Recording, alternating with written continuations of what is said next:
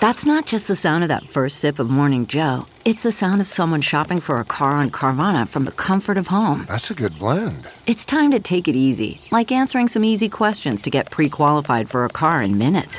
Talk about starting the morning right. Just like customizing your terms so your car fits your budget. Visit Carvana.com or download the app to experience car shopping the way it should be. Convenient, comfortable. In 1936, Kansas City native Charlie Parker took to the stage at 16 years old and played so poorly that Count Basie's drummer threw a cymbal at his head. The act encouraged the saxophonist to become one of the hardest working musicians to ever live, and years later, Parker changed the music world forever. Since then, the music scene in Kansas City has gone through lots of changes, and this is a show dedicated to modern-day musicians who live and play in the Pairs of the Plains. From Tribune Audio Network, I'm Kendall Swank, and this is the Crazology Podcast. If you've heard of Madisen Ward and the Mama Bear before, you've probably heard this.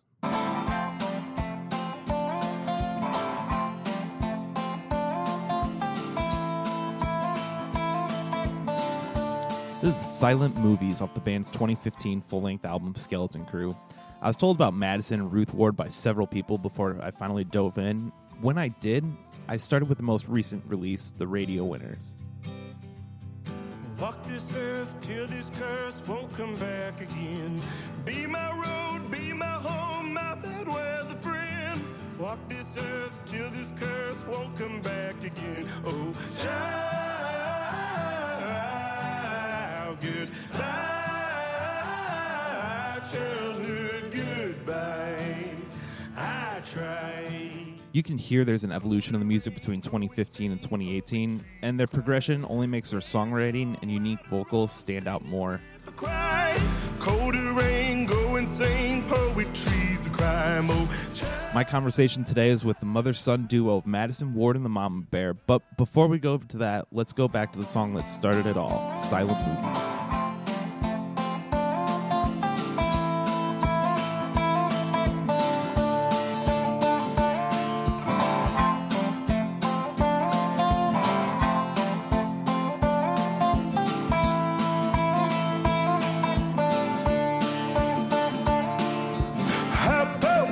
Sing forever, bring your pains close together, baby.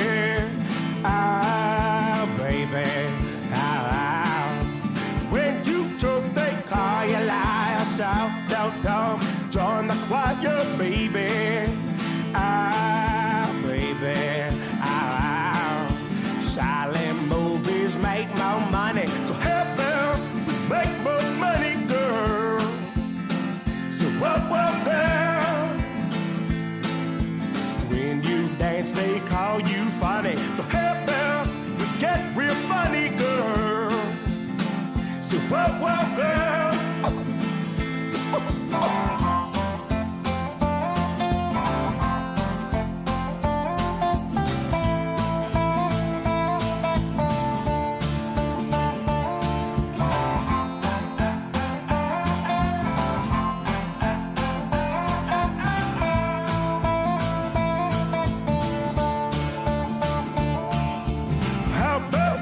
Sing forever, bring your hands close together, baby.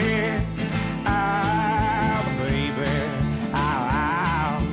When you talk, they call you liar, shout, join the choir, baby.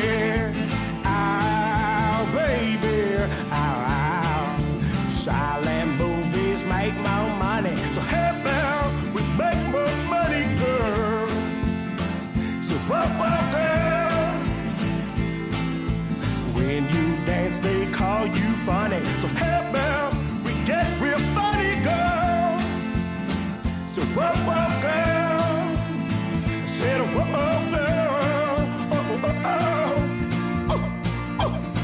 So what?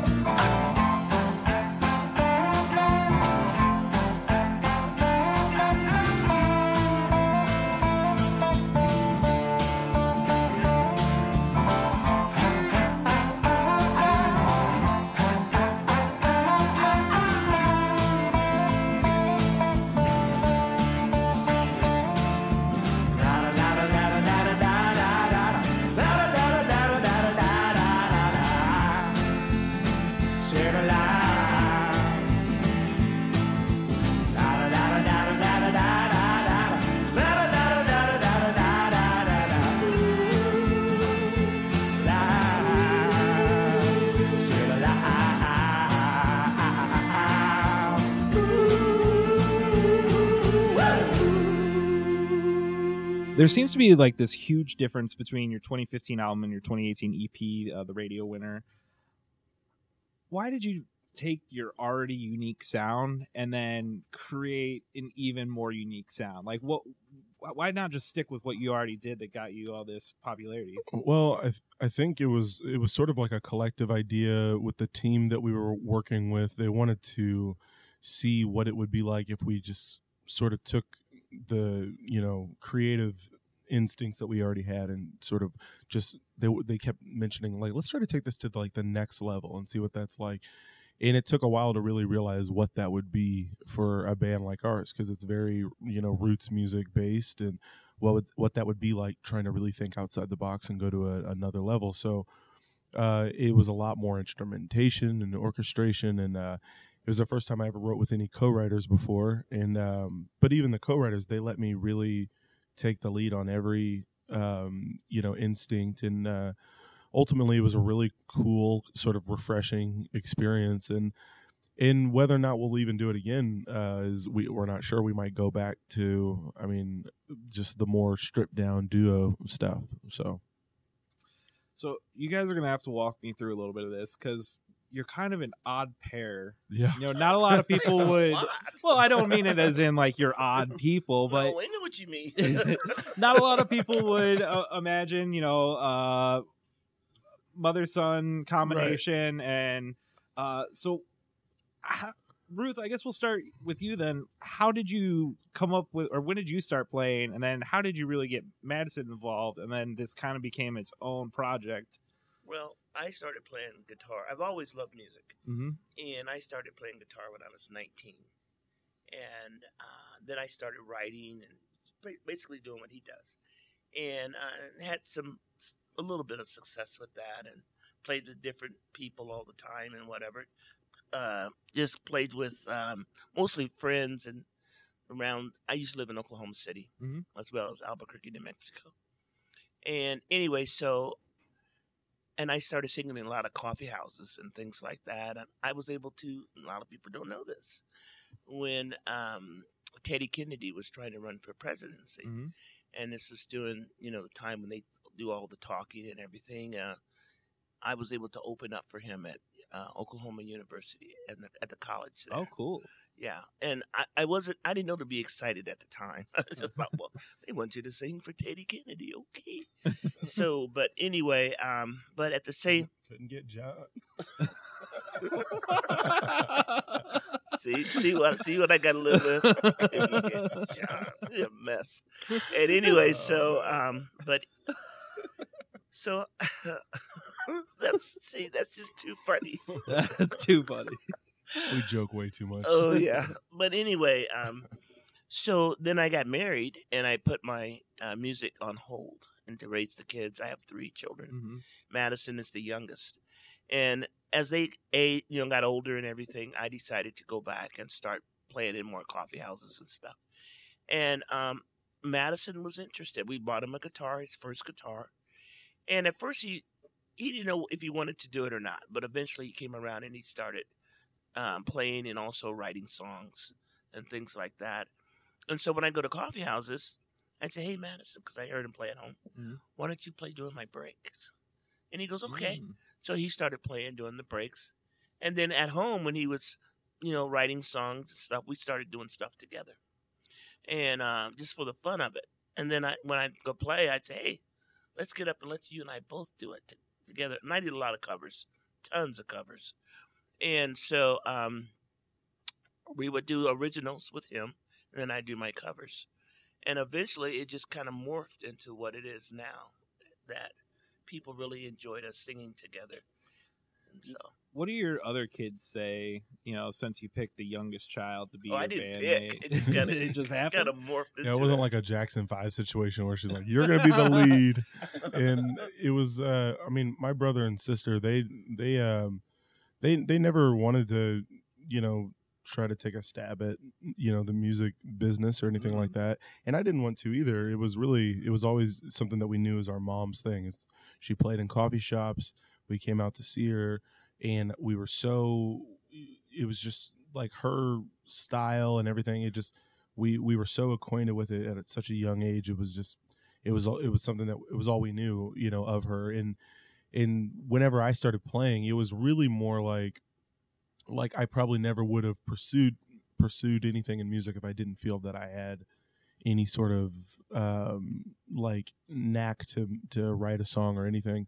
And whenever I started doing it, and she said, "Come on out to the coffee shop," and people were now starting to request these originals and stuff, and we started throwing out all the covers and only doing original music, and we started doing it more and more frequently, and you start seeing the same people that you saw, that they're now keeping an eye on you, where you're going to be at next, and just for the fun of it. And we were just like, let's try to make some sort of career out of this. And I always knew I wanted to do some sort of performing arts from a very young age. I didn't know what it was going to be, but I wanted to do that. Was always an ambition of mine. So it was cool to be able to bring that to music in the most a very uncommon way, that I just didn't have that sort of drive early on, and then it just I kind of fell into it. And yeah, my brother and sister, I mean, my brother is a real estate agent, my sister's a real estate agent. They both they could care less what we're doing.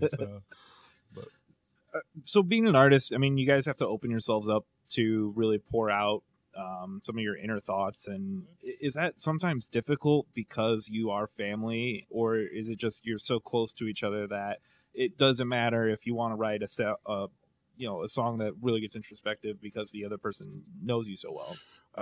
I think it's really easy, actually, because also because of how I like to write. So I usually I don't let the listener too deep into what our own personal conflict is or whatever.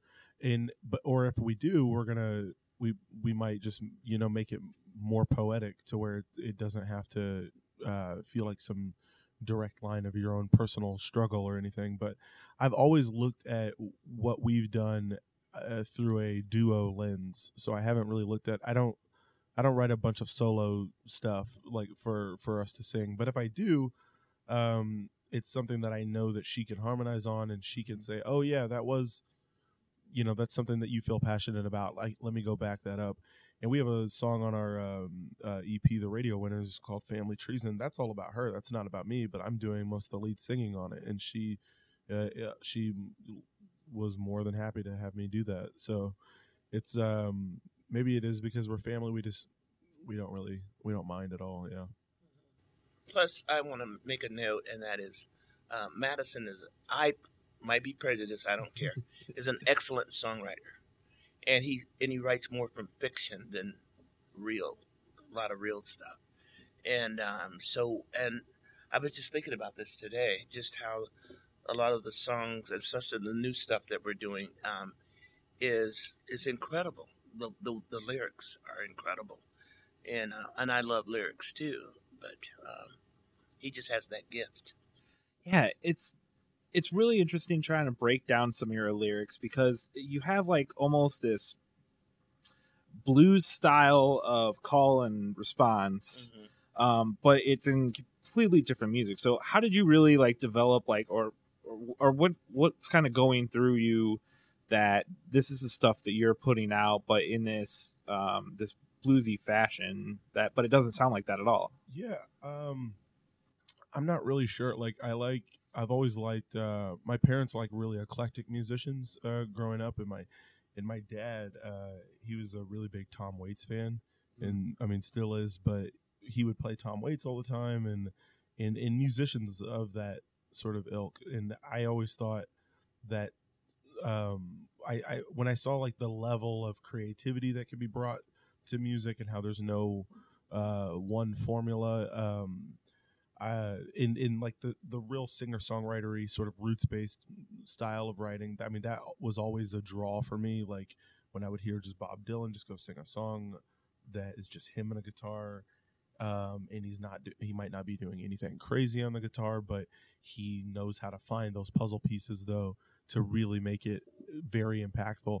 When I saw like how simple that could be done, that was a real influence for me. So I mean, I really wanted to take a guitar and make something as simple as possible that could still be very, affecting. So I mean, so it was always a roots sort of style. Sometimes it can be bluesy. I think folky a lot. It's very Americana, and so that's always kind of been the base for me. And then when it comes to writing, it's just I like things that could be as bizarre as possible. My parents, like I said, they liked eclectic music. They've always embraced very weird lyrics, very weird phrasing, weird sounds, and they've always been interested in that sort of stuff. And in some of my most bizarre tunes that I would write, they used to love that. They used to they champion that stuff more than just, you're like singing about, just some girl that that you love.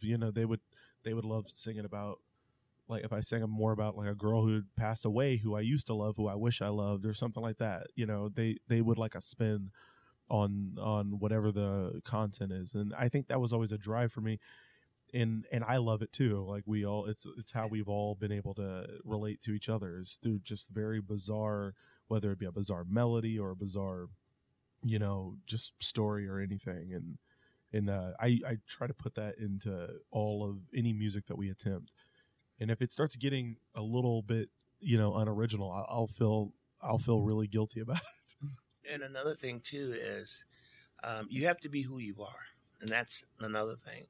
And Madisen, we have the melody, he's singing the tune. So I think, well, what do I do? So I'll just play some lead alongside of him. And then I thought, I need to really get with someone and learn to play lead really well. And then I thought, why not just be yourself, Ruth? Play what you feel, not what, quote, everybody else is doing, right? But play how you feel. And so some of the leads that I played on some of the songs are so simple, it's pathetic, but it comes out of me. It's how I feel about the song. And and I did the same thing with you. She would play in coffee shops, and I would go play, and I was just learning to play guitar, and it was the simplest melody, it's the simplest lead guitar ever, and she knew people that played incredible, and she would play with them, and she thought they overplay. I would play something that was very simple. She was like, "That's what I want. That's what is perfect for this song." Exactly. And so we both do that, to each other, realizing how the simplest thing can just be what's perfect, and that's also the thing that's what gets stuck in your head usually. It's really hard to write a simple song.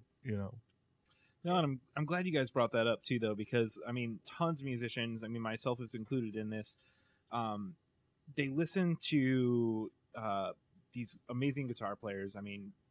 John Mayer's an incredible guitar player. Right. Even if not everybody's a big fan of his music, he's amazing on guitar. Oh yeah. And everyone always wants to be that person on stage that's just ripping the guitar apart. And people get really discouraged because they just can't sound like the person they want to, whether they don't have the dexterity or the time to really practice that it takes to get there. How did you really come to terms that you weren't really going to be, this band that's just killing it at all? Yeah, Jimi Hendrix killing it on stage. Well, I never did have that ambition to do that. And so that was a big that's a good starting point to sort of just know your strengths and know what you love. And I guess it's tough. It's tough if you love something that is very, very difficult for you to do, or belongs to a very small, group of individuals who, it's a small percentage of people that can go do it. It's hard to separate yourself from what you really love. But thankfully, like, what I've always loved was something that I felt I could go take a stab at. It was just that very simple songwriting. I remember I started songwriting my junior year in high school probably, and we would just, me and a friend of mine, we would try to write the most humorous songs that we could. It was real funny based and Flight of the Conchords-y sort of stuff. Okay. And I used to love that. And then we'd bring our guitars to school and we'd play it for kids in the class and just try to make them laugh. And I, early on, and maybe because I didn't have that big aha moment, I didn't grow up looking at the Jimi Hendrix record saying, I'm going to be that. I grew up thinking like, oh, that's very cool for Jimmy, and that's very, very cool for my mom, and I'll go become something else. And then I started realizing I can actually make some sort of music. It came from a very, weird, unnatural, but at the same time organic place to where I wasn't trying to emulate those incredible people. I was trying to just make those kids laugh, and I was trying to, and that comes from a very simple place. And I think in my mom, she would make people weep, like in coffee shops, by just her and a guitar, or she would have or wherever she was playing, like. And I had people my entire life come to me saying, oh, your mom, she used to play this back in the 70s, or oh, your mom played this, and she would make everybody would just be in tears because of her. And I was like, and I listened to her, and I'm like, she's not ripping it up like Jimi Hendrix. She's getting just as much emotional depth out of something that she just, you just devote time to where your strengths are. And that's what I think she was doing. She knew she could play guitar. She knew she could sing. What else do you need? Like, we all love basic melody. From the time you're born, you can whistle or hum. That's the word, is basic. Yeah, you could whistle or hum. Not saying that we're basic, but well, no, in the 2019 sense of that word. But you know, like a baby can like listen to melody and humming, and they love lullabies. That's folk music right there. You know, you could, and just keep doing that. Everybody comes back to that. You can go love Migos, and then you can come back to just somebody. You can come back to the Andy Griffith theme song, right? You know, I love that, and everybody can whistle that. Oh yeah, because it's just if you can whistle, yeah. I can't. Yeah, whistle, if you can whistle, not great. And if you and it's all about writing something that hopefully you can write something timeless, and then people they can love it forever. Yeah, the Andy Griffith theme song you mentioned, that's real simple. If you can whistle, it's real simple. But you hear that, and you know exactly that belongs to the Andy Griffith show. You don't have to think any other. But you had to write it first. That's the craziest thing, is that it's like simple. It's so simple, but it's so hard to write something that is just so simple that could live forever like that, which is incredible. One of the new songs off the Radio Winners is called Everybody's Got Problems. And Madisen tells me it's about society as a whole and the fact that it just seems like we're breaking at the seams. We're all hurting in some way or another, and maybe you can relate. This is Everybody's Got Problems by Madisen Ward and the Mama Bear. We sit at tables like kids did. We thought that we knew it all. We sat beside an old fire truck wondering if this life would be more than enough. And everybody's got problems, don't you want mine? Everybody's got a place to stay. Everybody's got problems, don't you need mine? Everybody's got a place to stay.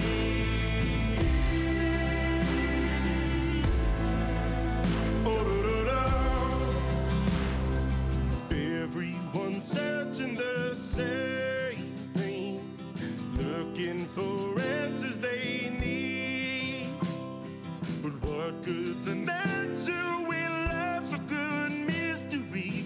You're not the first one to cry when they bleed. Everybody's got problems, don't you want mine? Everybody's got a place to stay. Everybody's got problems, don't you need mine? Everybody's got a place to stay.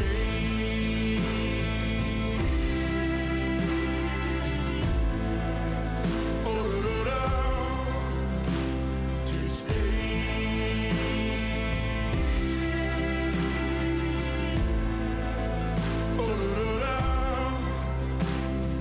Everybody knows we're some kind of family, breaking at the seams. It's arresting me, resting me. Everybody knows we're some kind of family, breaking at the seams. It's arresting me, resting me.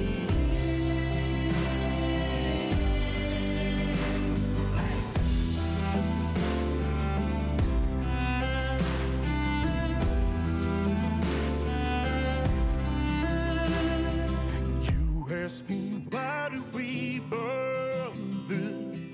Is there a meaning at all? When we make black coffee, I'm wondering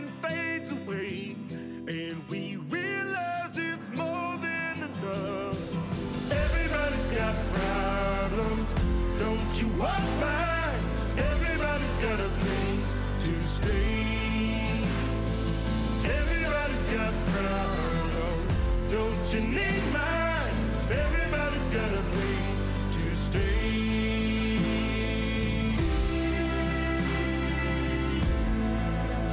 Oh, Lord, to stay.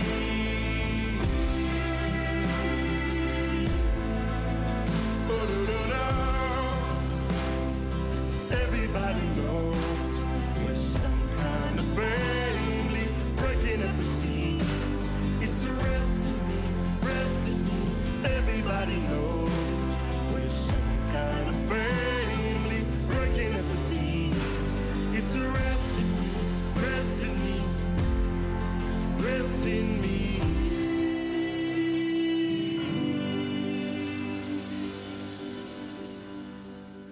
Hey, if you're enjoying this episode of the Crazology Podcast, make sure to check out the other podcasts from Tribune Audio Network, including those from Fox 4 Kansas City. You can find new episodes of Signal Hill with Nick Vassos, Ask Abby with Abby Eden, and Getting Comfortable with Mark Alford, all on fox4kc.com or wherever you get your podcasts. Also, make sure to subscribe to the Crazology Podcast to keep up with new episodes, and tell your friends if you think they'd enjoy an episode. Now, let's get back to my interview with Madisen and Ruth Ward from Madisen Ward and the Mama Bear. One of the things that I love that you guys do, and very few bands really do this, and you use your voices as an instrument rather than always just being a tool to deliver lyrics. Right. So how did you guys really develop that to put out there, and rather than having lyrics in certain spots? Well, I think that came from just, like our first record is called Skeleton Crew because it's really stripped down. And that's, everything we ever did just started from just the duo, and neither of us are, like we said, those Jimi Hendrix sort of playing guitarists. We like very simplistic melodies, and she's a much better singer than I am. I have a whole, you get us in a real hall where and let her do the biggest ballad ever. It puts me to shame. And so, but we had, because of the less tools, it enhanced the creativity. So it's like, how can we, sing on this part to sort of flesh this out? And basically it's like filler. It's just trying to thicken the song pretty much. And I always love that. And so I'll whistle at times, or we'll try to throw in some harmonic sort of oohs and ahs, and just try to really do as much as we can with just the tools that we have. So it's like, if we're not going to go do a bunch of crazy, rock out leads, then we're going to just try. We're going to use our voices. We got to come up with something. Yeah, you got to do something. Get some spoons out. Ruth, was that something even when you were doing solo stuff before the project that you would always include as well, or is this kind of a new sense just specific to Madisen Ward and Mama Bear? I think it's because when you're there and you're singing by yourself, you want to make what you're doing interesting. Not just I'm just singing a song, but you want to, there's certain ways you would use your voice, certain patterns, the way I play the guitar. Do I want to hit it for a little bit for it's called the special effects, whatever. You just try to enhance everything that you do to, just to really express yourself so that people can get it. You want people to get it. And so I remember when we found out that we were going to open for B.B. King, it was, what was it? October of 2014. Was it 14 or 15? 14. 2014. And we thought, it's just you and me in front of this world opening for B.B. King. But we did it, and it worked. And it was really an incredible experience that we could just take, he and I, two guitars, go on stage. B.B. King had a big band behind him and all that stuff. And it was just, but you know what? You have to feel confidence in yourself to be able to do something like that. All shyness has to go away. I don't know if we can do it. All that has to go away. And you have to be yourself. And people know whether you're being yourself or not. Yeah, So totally. that's what we did. So when you guys started your, you guys still live in the metro. What kind of venues were you playing? Like, were you just going back to coffee shops that Ruth you played before, or was this something where you guys were moving all around, or how did the touring start? Yeah. Thanks.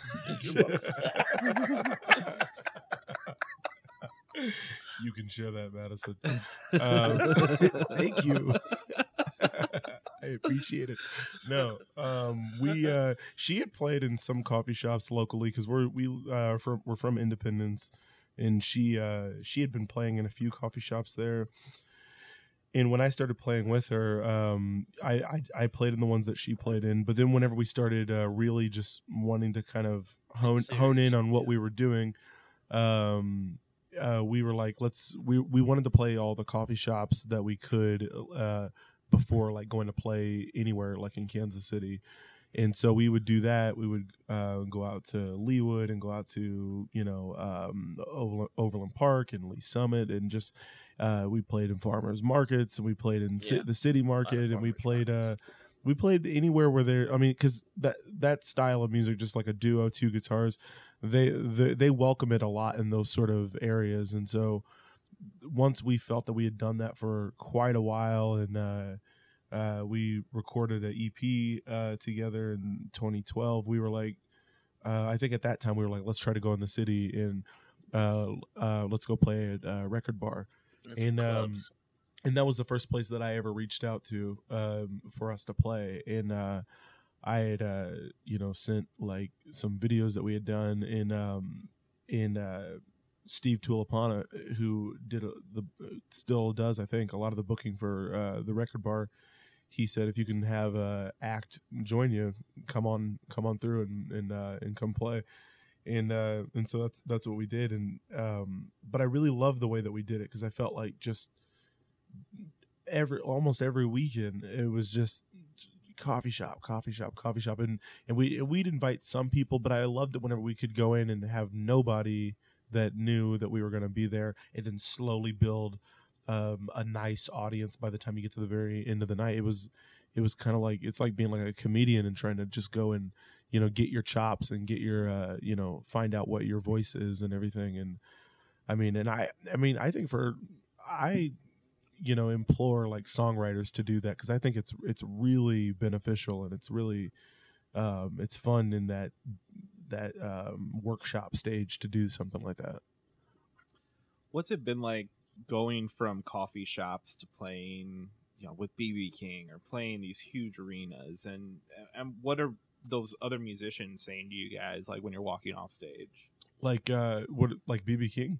Or any of the gigs that you've done where you've opened up for somebody big, or obviously you're playing much larger venues now than just coffee shops. Right. What's that been like to be starting from just this, maybe 50 people can fit in certain coffee shops, and all of a sudden you're going to like 5,000, 5,000, 10,000 seat stadiums, or ballrooms. Well, go ahead. What I do is, people say, "Aren't you nervous? Aren't you freaked?" And I thought, no, because when we go to these big places, I just zoom in my head. They're in my living room, and they're not the world out there. They're in the living room, and so so the nervousness is gone.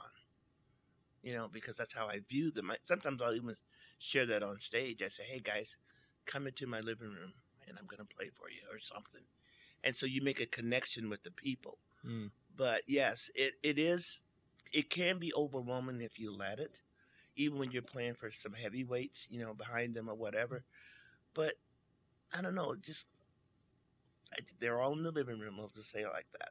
Yeah, and at the end of the day, like, people, they want you to do well. People don't want you to fail. I mean, it's not like going to see like a magician where you kind of want them to make a mistake, right? Like, they want you to do well. So ultimately, if you really try, and you really give it your all, they can sense that on you. They know that you're being genuine, and it can definitely take away from that anxiety. And I think we're probably getting away from your question a little bit, but like I've had times where I truly felt that like I wasn't up to par performing wise, and or lost my voice completely, and I'm like, well, this is, you know, a disaster. I can't, you know, this is not a show I'm really proud of, and that could be a show where I get the most accolades ever, you know, and I always realize people ultimately, they want you to, as long as they know that you're up there doing work, they appreciate that. And we've definitely, as far as those other musicians, I mean, they've been encouraging from day one. They know that we're trying to do something that at least we find unique, and that we're being very true to ourselves. And I can't think of any musicians that we've talked to coming off a stage opening for them, or whether it be like all in around sort of a bunch of musicians who have given us any sort of bad vibes or anything like that. It's been really supportive, and in that sense too. Like, you know, you start from independence, you start from the coffee shop, then you go out there and you start to get into this music business in the world, and you have no idea what it's going to be like. It's been a very embracing sort of community of musicians, and it's been really refreshing to be a part of it. Can you share with him about the guy on Old Crow Medicine show? What about the him? guy that Catch? Yeah, introduced us, told you about your songwriting. Oh yeah. Oh geez, I'm blanking on his name. There's a guy who does a lot of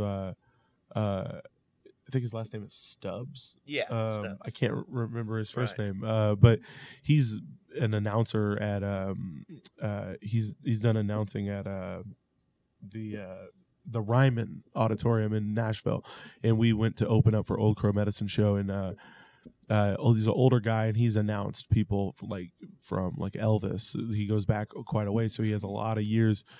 Yeah, and he came into our dressing room before we were going to go on stage at the Ryman on a New Year's show, and he just said, "Hey," he's like, real deep, you know, "Are you Madisen?" And I was like, "Yeah." He's like, "All right, I've been watching your stuff on YouTube," and I was like, "Oh, thanks, man." And he was like, "You gonna play your original music tonight?" And I said, "Yeah, I think we have just one cover, but I think the rest is going to be original." He said, "Oh, that's good." He said, "You know, they'll hoot and holler for them covers, but you'll make them learn to love your originals." And I was like, man, I love this guy. It was the most just reassuring thing of a guy saying pretty much like, go be yourself on stage, and just really they will learn to love who you are, you know. And I just thought great. That was really good advice. Yeah. That's really cool. So how do you guys pick your covers then? I pick the covers. Oh yeah, not all the time. Well, because I'm the one that usually sings most of all the covers, and they have to do something to me though. I can't just do a cover like when we did the Kaufman Center just recently. Mm-hmm. I picked Bridge Over Troubled Water, but I like to take any of the cover songs and make them mine, like as if I wrote it. And so I just transform the song. And what's encouraging is when people can come up to you later and say, "Hey, I liked your version better than the other version." That's a huge compliment. And then on top of that, I just have to feel what I'm singing. That's just the bottom line. And I just take it and make it my own, period. And then he joins me on those two, and I don't know, just the way it works. Yeah, I think it because I mean I do choose I'll choose a cover every once in a while, but I really it has to be something where I'm never seeking out to go find a song that somebody else did that we can go play on stage. It has to be man, you just heard something, you're like, man, that's kind of interesting. I just got to go figure out how that went real quick. And then you start to build this whole thing, and you're like, man, we're really enjoying playing this. We like the version that we're doing. I'm like, why are we not going to play this? And I know her, my mom, she'll go and seek out a cover, and that's where her and I really differ. I'll tell her, she's like, I got a cover I want to do. I'm like, what is it? I'm like, which one is it? Because I just love being able to try to do as few covers as possible and still have a really good night. But but we love to throw one in every once in a while. I mean, we did Dreams by Fleetwood Mac, and that's one that we like to play that one all the time, and recorded it actually in L.A. as a single that came out. Spotify. Yeah. Oh, nice. So I mean, we'll do them every once in a while, but I try to, if we can do as few as possible, then I'm really happy. Right. So let's get back to one of your songs. It's from your first album, Undertaker and Juniper.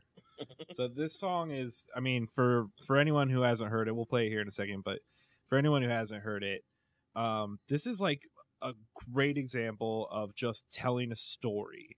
Right. Like, was there any sort of influence behind it, or was this something where you just really wanted to tell this fictional story? Fictional story completely. And there was there was nothing behind it. I'm more of a melody writer.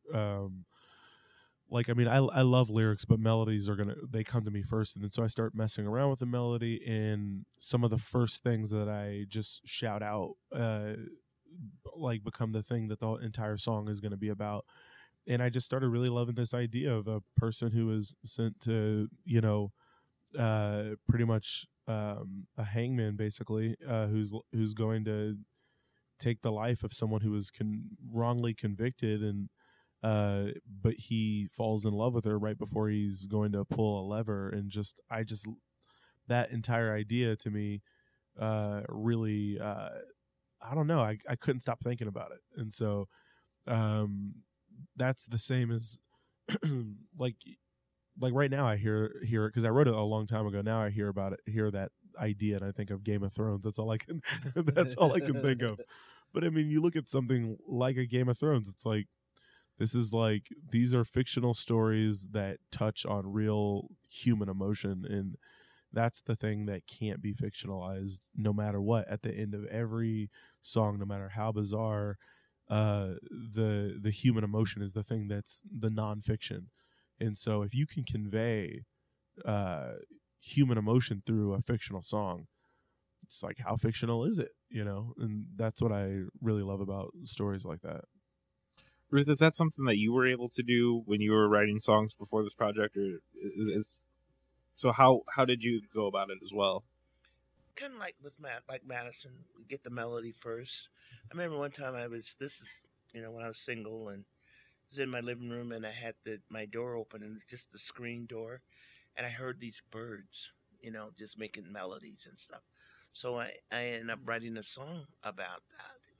Bluebird. Yeah, that's where the song Bluebird came from, and I wanted songs to be real, about the homeless, about people that were having a very, very difficult times. And same as Madisen, fiction writer, songwriter, and just from emotion, I wanted people to identify with what I'm talking about.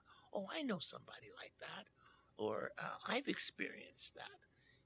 And very few songs are about love and falling in love and all that stuff. That's a fiction song.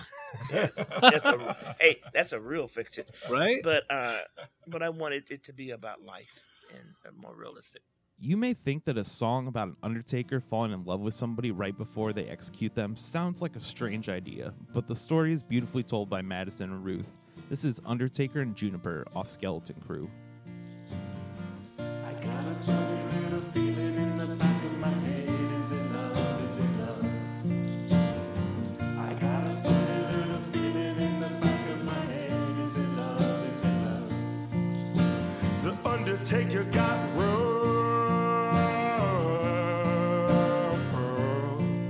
but he saw her, wondered what the charge was against her.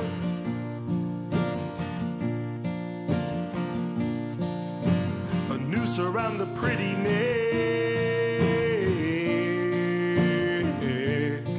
He got the black gloves. Undertaker asked what her name was.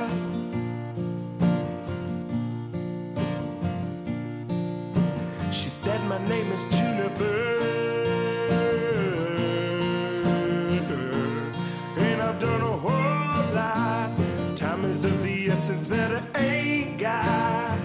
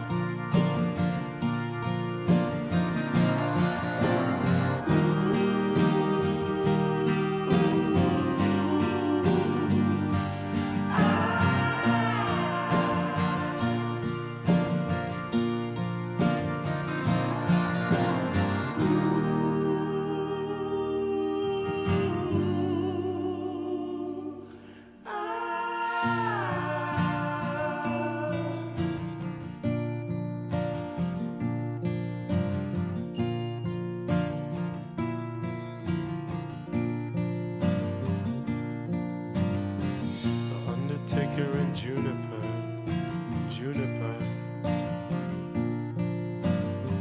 The Undertaker and Juniper, Juniper. The Undertaker and Juniper, Juniper. I love that you brought that song up because I mean that's one of my favorite songs, and yeah, when people mention that, they I don't know, I feel like those are the kind of like how my mom was saying, like do people get it, you know, like sometimes I feel like those are those real songwriter enthusiasts who really see what you're doing there, and they really get it, and it's not about being swept off your feet in the very first few seconds of the song. And I've had a lot of people come up to me about that particular song, and I remember my a friend of my dad's met a woman not too long ago who they were having a baby, and their baby was named Juniper. And the lady's like, "Oh, you know, I have a friend whose son wrote a song called Undertaker and Juniper from a band called Matt." And they were like, "Yeah, that's why we named the baby after that song." Oh, and, wow. yeah, and they were like, "That we love that song so much, and that we just named the baby Juniper after that song." And I was like, and I haven't met these people, but just hearing that was I love that the real obscure genre-less sort of tunes can be the ones that really grab people, and yeah, I've had people come up to me about that, and Dead Daffodils, the song Dead Daffodils. I had people come up and say, now who was Mr. Foreman? I said, well, Mr. Foreman is whoever you choose. Oh. You know, I don't get out much, but anyway, typical Ruth is all I got to say. But they want to say, who was Mr. Foreman in the Dead Daffodils? So do you know a Mr. Foreman? Nope, just whoever you want Mr. Foreman to be. Mm-hmm. So you get to choose who you want Mr. Foreman to be. Mm. So, what's that been like for you guys to go from just local band having people name babies after your songs? I mean, that's freaking amazing. That's like a crazy thing to happen, like to be that impactful on somebody else's life. That's when you know you're doing right, when they're naming babies after you or making babies because of you. I don't know. Look, you know what? It was Woodstock. No, yeah, I don't know. It feels really rewarding and just very. It feels like you've actually done something that has really affected people or touched people.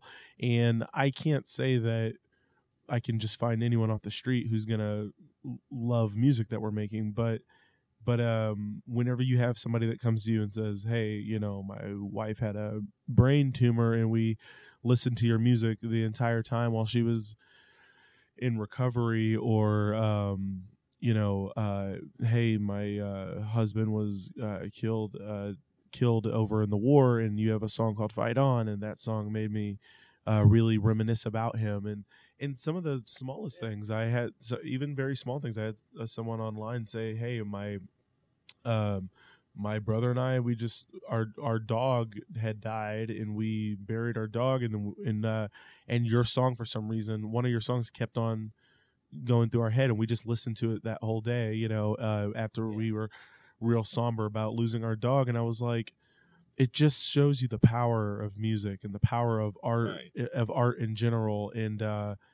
And that's why I love it. That's why I not just love music, but I mean, I love movies as well. I love film. I love the type of effect. I love how stand-up comedy can make people very happy, or it can make them very angry. You know, I love that art can just play on our emotions in a way that is so visceral and taking us out of the mundane for just a second. And that it's I don't think there's any better gift than that when it comes to making, you know, any type of art, whenever the moment you realize that.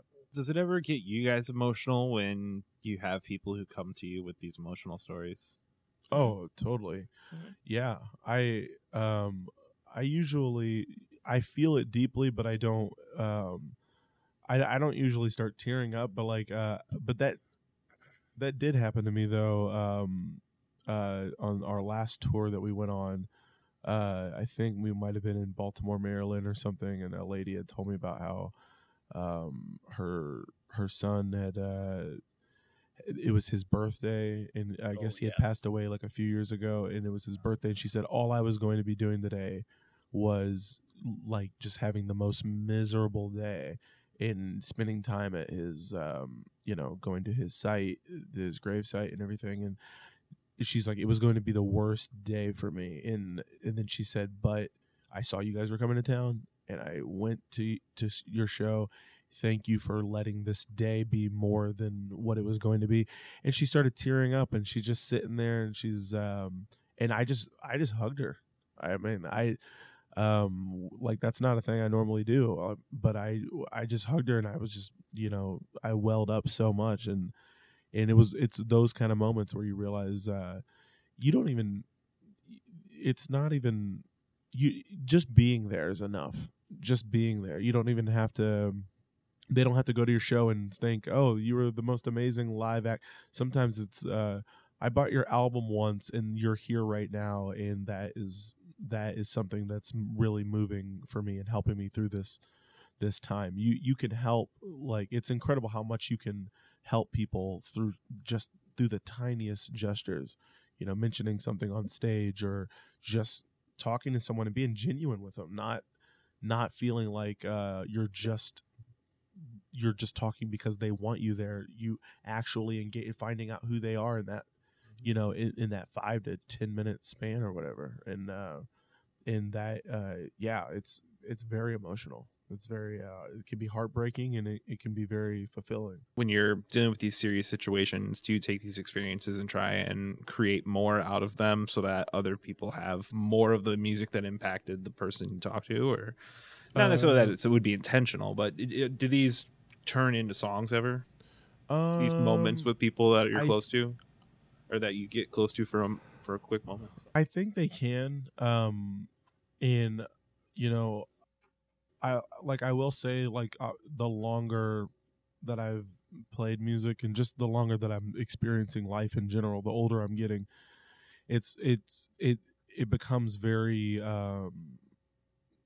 it's hard to not do that, to start to channel some of these experiences or life experiences or even just very specific stories that you've told. Like, I've written, I think, 3 songs recently that are about actual stories that I've heard, and I never used to do that. It was I made up the story that I wanted to hear, and I'm still making up the stories, but I'm now starting to intermingle that with writing from these experiences. And I wouldn't say that I probably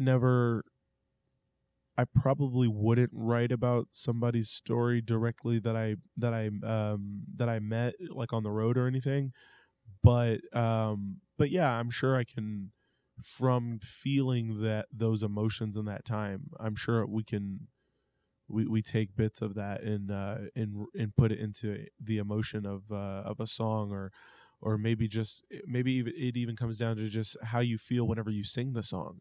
You think of, for some reason, you think of that story every time you go sing this, and it just puts you in a frame of mind, in a frame of realism that you just you can't help but use to convey the story you're trying to tell. So, I mean, it's really endless. I mean, you're pulling from all parts of everything you experience, really.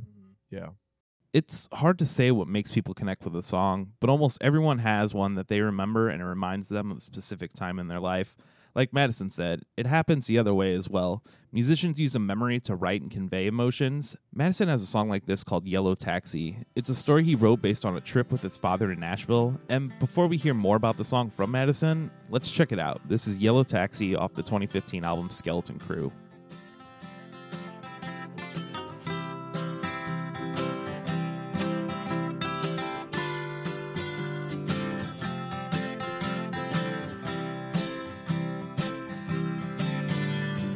I was resting again. The leaves were restless again. They're my only friends, no matter where they've been. I I just need a place to sleep, a place to take me in. I've got a couple of songs, I play 'em on the corner at dawn, whichever sidewalk I'm on, until the people are gone. I just need a place to go so I don't sleep on the lawn. Last night I slept in a big yellow taxi. My imagination told me I was in the backseat of gold. That was a story I saw. Even though I had clothes, I froze. Even my jacket was cold. So flick a couple nickels my way, I will get the pecking away. A couple licks I can play, and now you're fixing to pay. But everybody's cheap, and now I'm sleeping in my taxi today. Last night I slept in a big yellow taxi. My imagination told me I was in the backseat of gold. That was a story I saw. Even though I had clothes, I froze. Even my jacket was cold.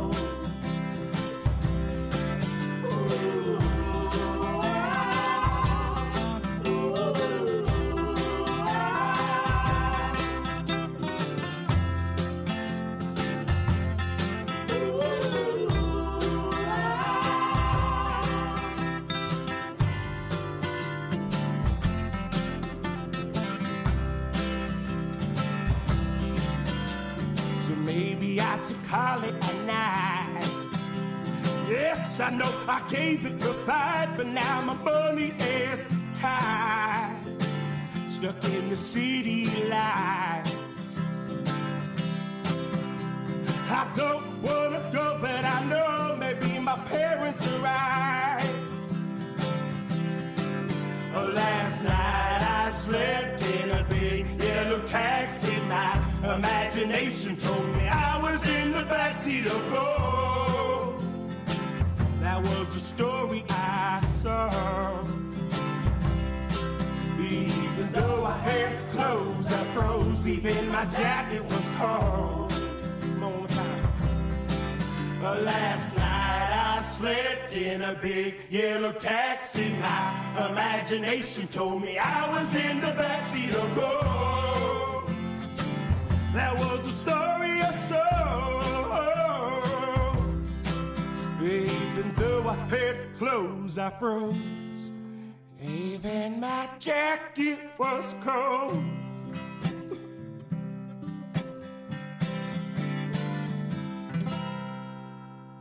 But I will say, my dad and I, his sister passed away, and she had a funeral out kind of not too far from Nashville. And I was working with him, or I was at work, and he was like, "Hey, I'm gonna go to my sister's funeral. We're not very close to our outside family, but he was like, can you come with me?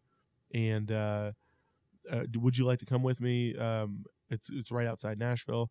And me being the weirdo that I was like, "Oh, can we stop in Nashville on the way out there?" Because I really wanted to see Nashville. And he didn't take any offense to that. He knew that Madisen doesn't know his aunt that well. He wants to go out and see this place as well as go be there for me.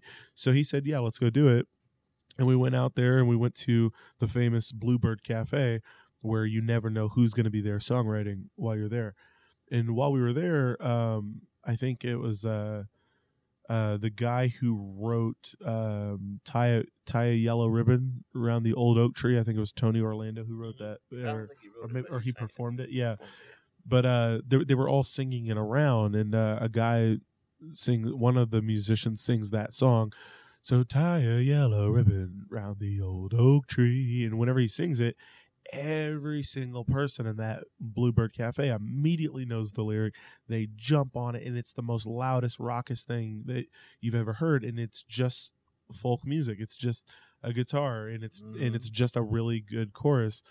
And I remember at I think I was 19. I remember just thinking I wanted to make that. I wanted to make something that I felt was something that everybody could jump on. And and I even have the color yellow in my chorus. It's just last night I slept in a big yellow taxi, and we started playing that in coffee shops. And sure enough, we actually got to a place to where the entire shop was singing this song, and I couldn't believe it that it was a influence from that one experience, that one night of going out to Nashville with my dad and just trying to kind of recapture some sort of feeling of inclusion amongst an audience to sing along with you. So that's really where that comes from, and the rest is just that's the way I like to write. That's it for this episode of the Crazology Podcast. Our episode today was produced by myself, Kendall Swank, with production assistance and editing done by Mike Simpson. Make sure to check out the Crazology Podcast wherever you get your podcasts for new episodes, and tell your friends if you've been enjoying these conversations. Until next time, this is Walk in the Park off Madisen Ward and the Mom Bears EP, The Radio Winners. Thanks for listening. Rough edges, breathe, breath, live, try to forgive, bet we're changing, feel so low, in slow motion, waiting at the station. Time will tell where we belong. Holding out.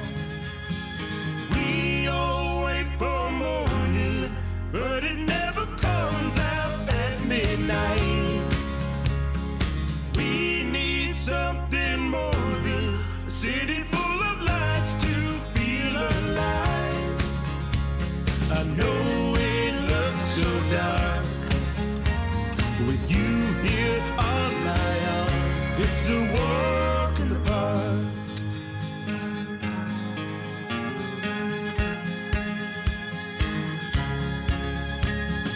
We believe everything we need is right here underneath the sky. We've been here for so damn long, right around just getting by. We all wait for morning, but it never comes out at midnight. We need something more than a city full of lights to feel alive. I know it looks so dark with you here on my arm. It's a walk in the park.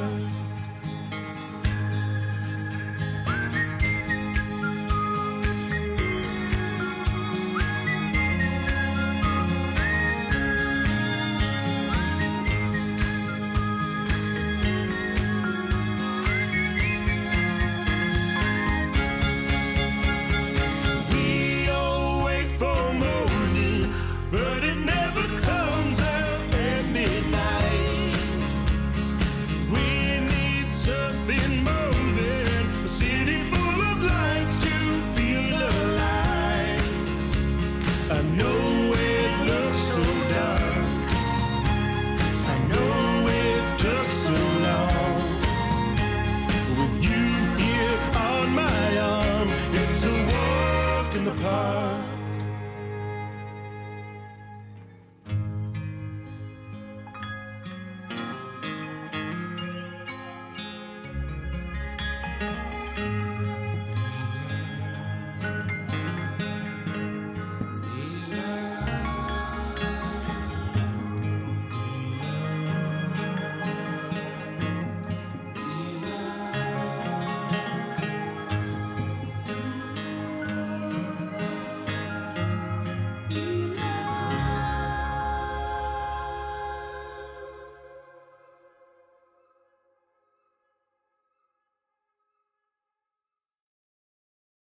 Look around. You can find cars like these on AutoTrader, like that car riding your tail.